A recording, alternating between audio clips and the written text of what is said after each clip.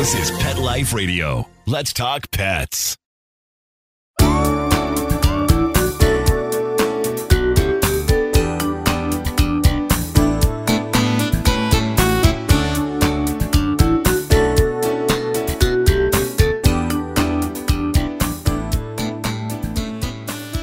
Hi, welcome to Rappaport to the Rescue. I'm Jill Rappaport.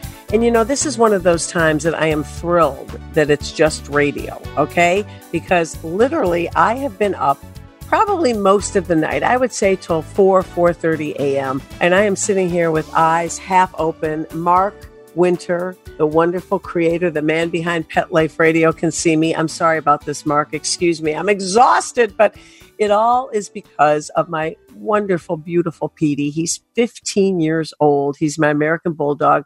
Sadly, he's suffering from cancer, but happily, and I say this in the truest form, happily, he's doing well today. You can only be grateful for every day you have. Here he is, 15 years old, you know, a really difficult cancer, and he's able to eat and to kiss me and to wag his tail and to show me love. But at night, he is a little more anxious. He also suffers what's called sundowner syndrome, which in a minute we're going to have on our wonderful Bill Berloni. He'll explain that to you. So it's basically they can't differentiate between night and day. So he has trouble sleeping at night. So that combined with his medical condition, you know, makes him a little stressful at night. And of course, I want to be with him. And so I'll go downstairs and I rub the edges of his ears, which is like a very good massage for dogs. And I kiss his nose and I give him ice cold water, which he absolutely loves. I have a fan on him, the air conditioning. I massage his feet, his paws. This dog gets treated much better than people. And let me remind you that if a person did this to me, if a person woke me up every 15 minutes, can you get me this? Can you get me that? I can't sleep. I might be a little ornery, but for my dogs, never. It's never an inconvenience. It doesn't matter that I'm up all night. I love them so much. I would do anything. So again, thank you listeners for not being able to see me. Mark, I'm sorry again. He's looking at me now. I'm very tired. And when we come back, my partner in crime, the Jill Bill section, Bill Berloni, we will address sundowner syndrome, and we are going to have a very special guest coming up, comedian Anna Gasteyer. Stay tuned.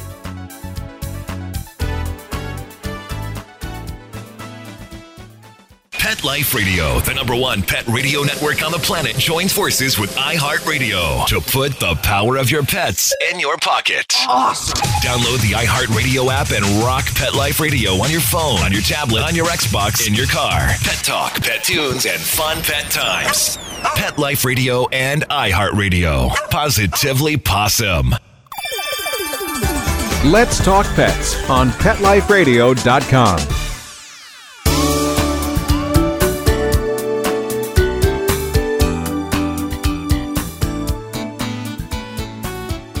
Hi, welcome back to Rappaport to the Rescue. I'm Jill Rappaport. He doesn't listen. He never did.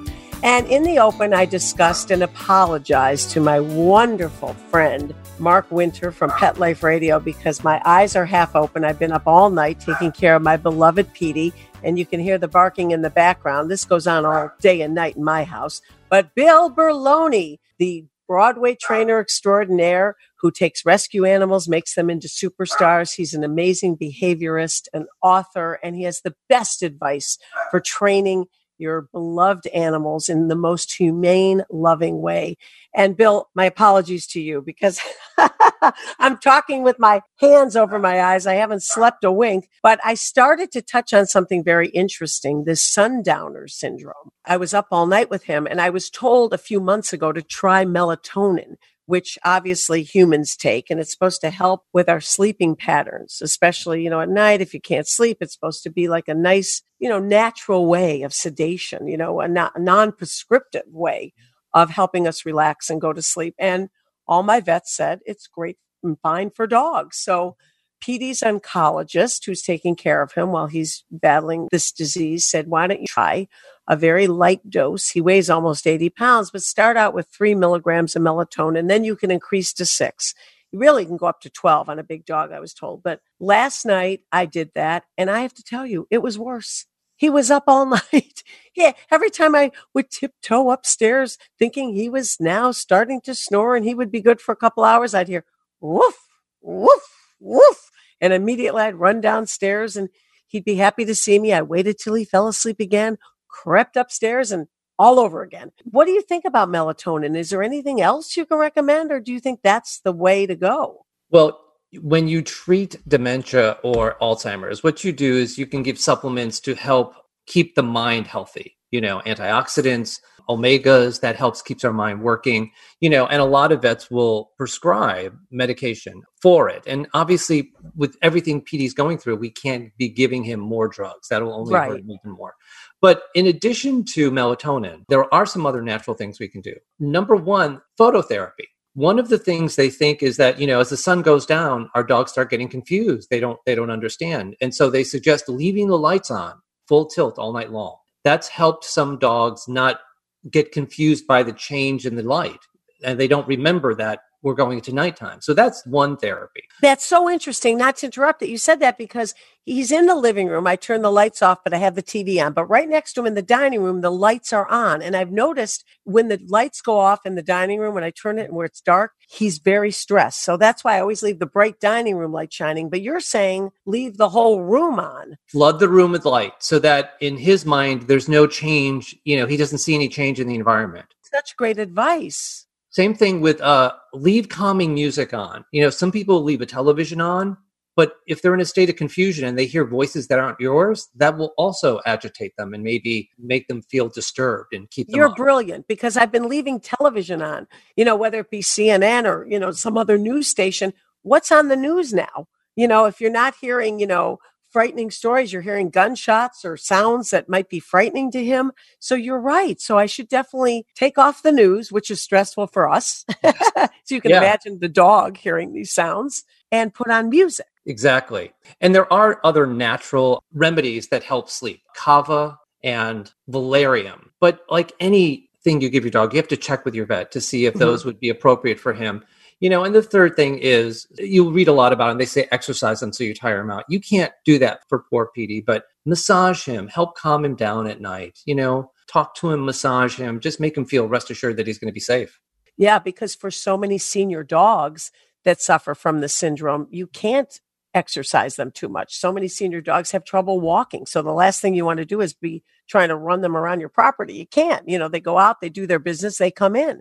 So you recommend massage, soothing music, natural supplements once you consult your vet, of course, and just being there. Phototherapy, the lights on. Keep the lights on. Keep the lights on. Oh, I love you. As always, the best advice. Now, we have a very special guest coming up, someone you have a connection with, Anna Gasteyer. Do you want to quickly tell us how you met Anna, and then we will bring her on? Absolutely. Back in 2009, I was asked to do a show on Broadway called The Royal Family, and she was in the cast. And although she had nothing to do with the dogs that were in the show, I remember her always coming and saying hello to the dogs at our dressing rooms, just being generally a wonderful human being. And then fast forward to 2 summers ago, the summer of 2018, the Hollywood Bowl does Annie. So I went out to do it, and Anna played Miss Hannigan, the mean person who runs the orphanage. And we reconnected.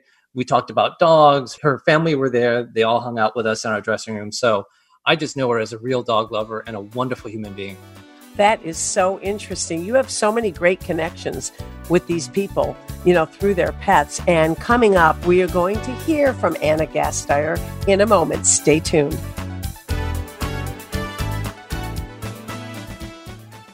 Want to know who the latest trendsetters are in Hollywood? How about Irish setters? Find out who's been spotted with spots, chowing with their chow, and shopping for Gucci with their Poochie. Get the scoop on all the latest celebrity pet patter right here. Pet Life Radio. Let's talk pets. Let's talk pets. Let's talk pets On Pet Life Radio. Pet Life Radio. PetLifeRadio.com.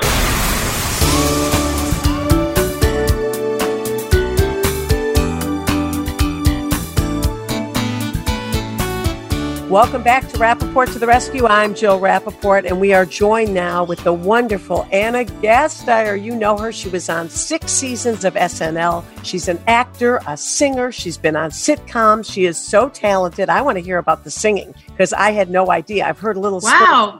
You are really good. And Bill was telling us about your Christmas album. So Anna, welcome. Thank you. Hello. Nice to have you here. And of course, you know Bill Berloni. You guys go back, and we all share our commitment and our passion to our pets. And let's talk about that. Your love of animals, how it happened, which one is in your life now, and how they've changed your life. So, boy, it's such a great opening question. I mean, I grew up with animals, like so many of us, and I grew up in the city, so it was always a kind of a mishmash of my parents actually bred Sealyham Terriers for a while, which are the really cute, the ones that are in all the Maurice Sendak books, the Where the Wild Things Are books. Actually paid for a year of private school tuition for me, actually, with those puppies after they bred our dog Rosie. And then we had strays. We had a lot of rescues. I mean, back then you just called them strays because you just found animals in the middle of the street or whatever, or somebody followed you home. And then my husband and I, when we first got together in LA, again, Los Angeles seems to be more of a stray community that certainly than New York City, where I have not run across animals just idly in the street. But our dog found us at my husband's studio, just in the lobby, just a generic, fantastic,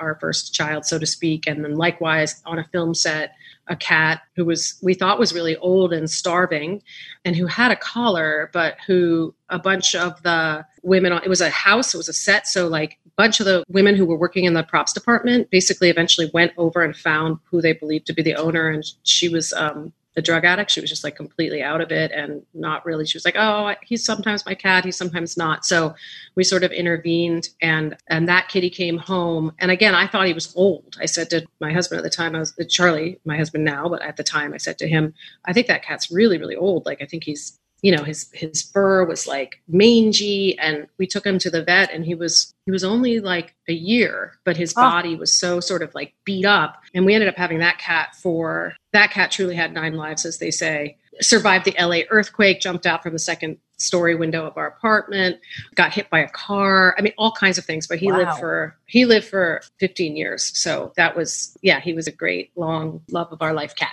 Then we had kids. Actually, he died of lymphoma about a year after my eldest, who's now 18, was born. And then we took a minute, and then we adopted another cat.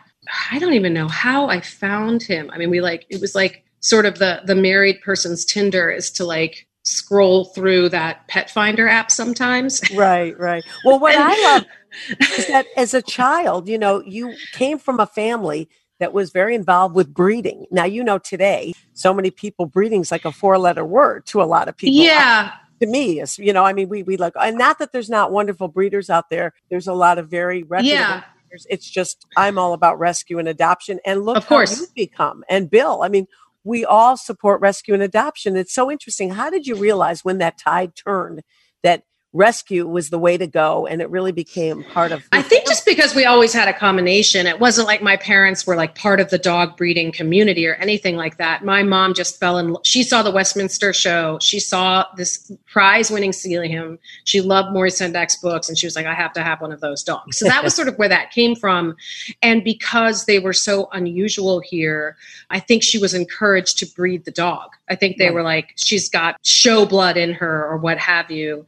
And I don't know. So she kind of got invested. I think she had 2 litters ultimately, and then spayed the dog. It wasn't like a big like undertaking.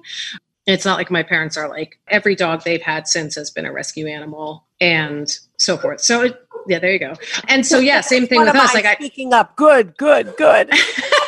Yeah, it's just never occurred to me to be to do anything but rescue. There's too many animals out there that need homes. I mean, there's plenty of purebred animals, frankly, that people rescue. So you hear about that all the time. I talk about that all the time, that people say to me, I can't get what I want in a shelter. I said, what do you want? You can get anything. And listeners, excuse me, all my dogs are very excited about this topic. They're all chiming in now, as you can hear in the background. But I have to tell you, Bill and you go back due to this love of animals, and your connection is very special. And tell us about that, Bill, because you said that you knew the minute you met Anna, her soul and her love of animals. You had a very special connection. Yes. Remember the royal family? Yeah. Rosemary Harris and that whole wonderful group. And I remember you used to stop by and say hello to the dogs. Always. And, you know, a lot of people don't go out of their way to come say hello to the dogs. So I just knew then. And then obviously when I saw you again on Annie at the Hollywood Bowl, you said, Bill, can you bring the dog to my dressing room, please?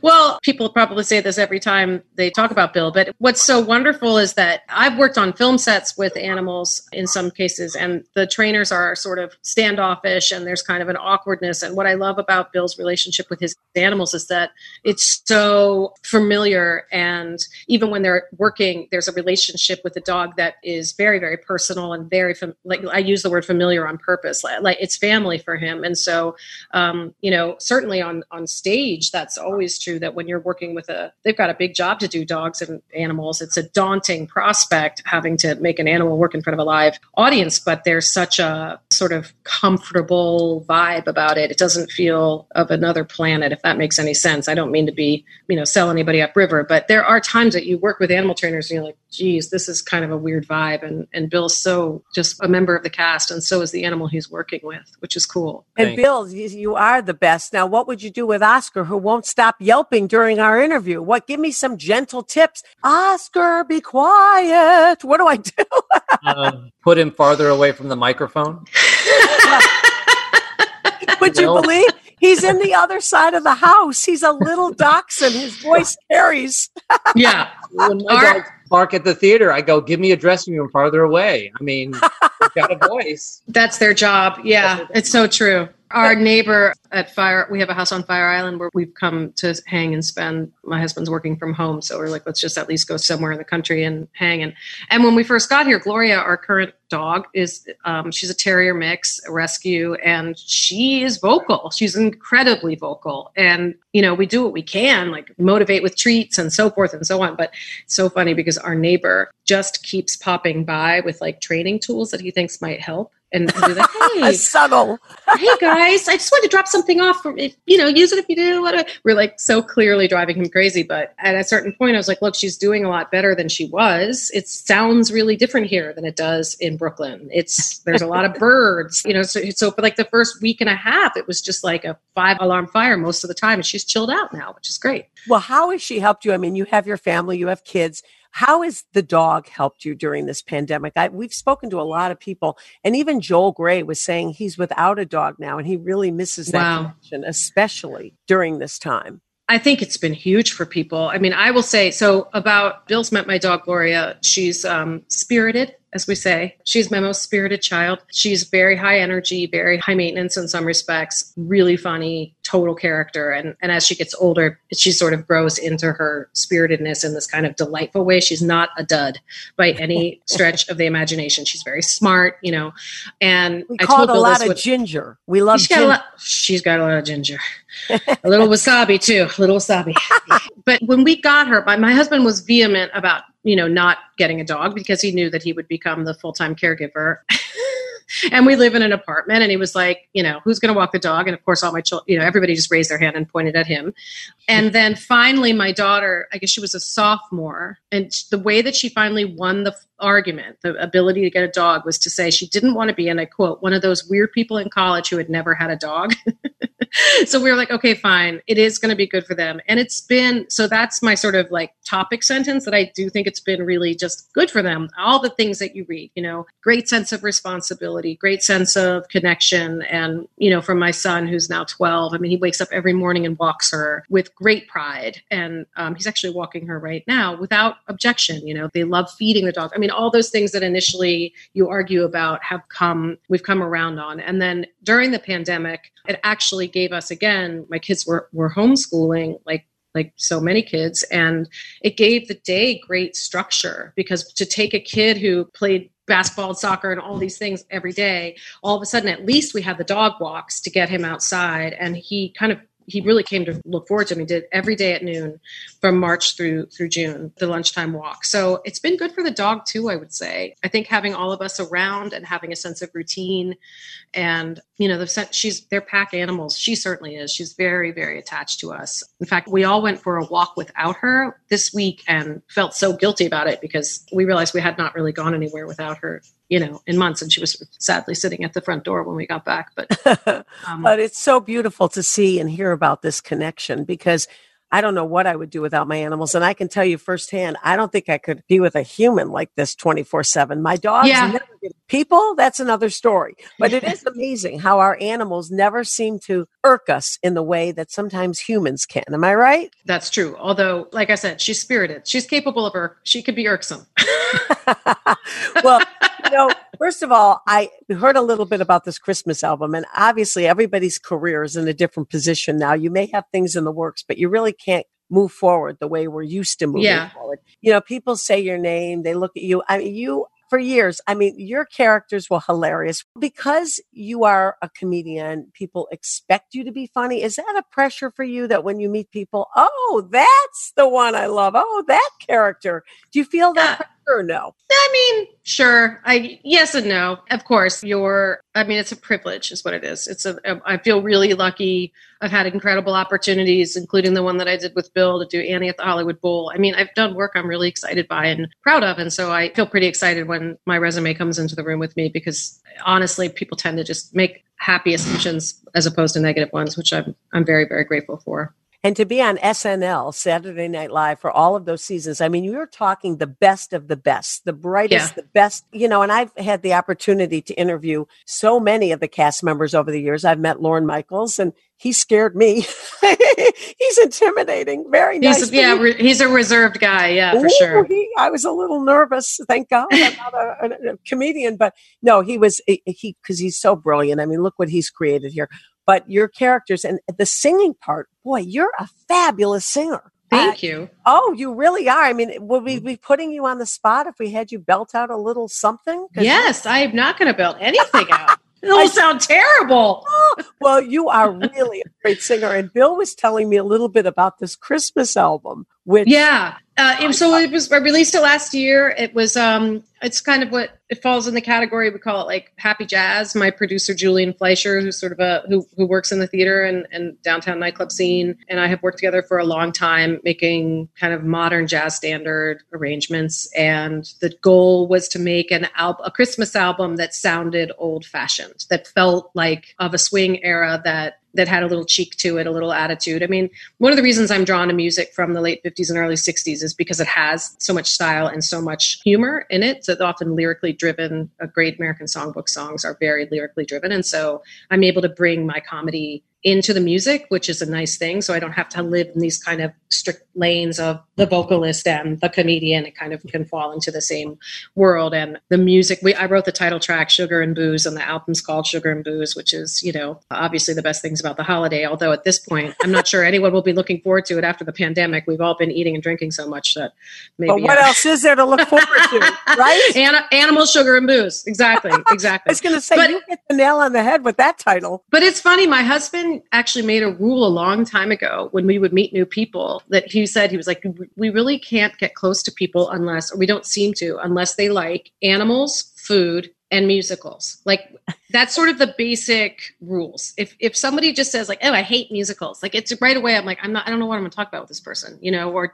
whatever. I understand sometimes people are confused by musicals because people burst into song during them, but at the same time, you can't hate that. Like that can't. What does that say about you if you hate? It means you're not a fun person. And let me tell you, if I know somebody is not an animal person, Bill, yes, we talked about this. It's very interesting. They don't even have to tell me they're not an animal person. I kind of pick up on that right away. Yeah. There's a different vibe for people that love animals. I've never, ever understood that. Like a complete aversion. Again, it just seems too exclusive. It just makes no sense to me. It seems bigoted. And Bill, don't you feel that way too? When you meet someone, if they don't know who you are initially and the topic comes up, you can tell immediately where they stand. And it's amazing how there is an immediate connection when you know that they love animals. And it just naturally, we're just not connected when they're not animal people, right, Bill? Exactly. And I feel sorry for them.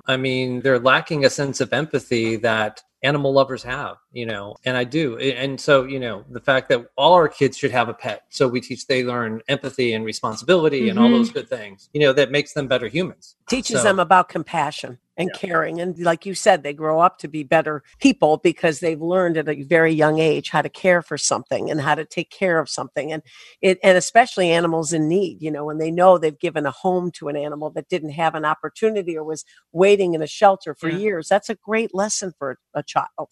Yeah, and it's a kind of unconditional love with animals, obviously. I mean, you talk about staying up all night with your animal last night who was sick. I mean, I think it's a different kind of love than it's family love, unconditional love. It's the love that you marry or that you are with for your whole life. It's I'm with you through thick and thin. And I think that is a really important lesson above and beyond the responsibility of just, I will love you day in and day out. I will love you if you, screw up and you eat my Lego guy, I will still love you on the other side of it. And there's something really profound about that, I think, for kids. And it's why we grieve so hard when we lose them. It's like losing a family member. Yeah. Yeah, not like is. I mean, it is. I lost a pet in March and there isn't a day that goes by. I always say that when one of your pets goes, definitely a piece of your heart goes with them.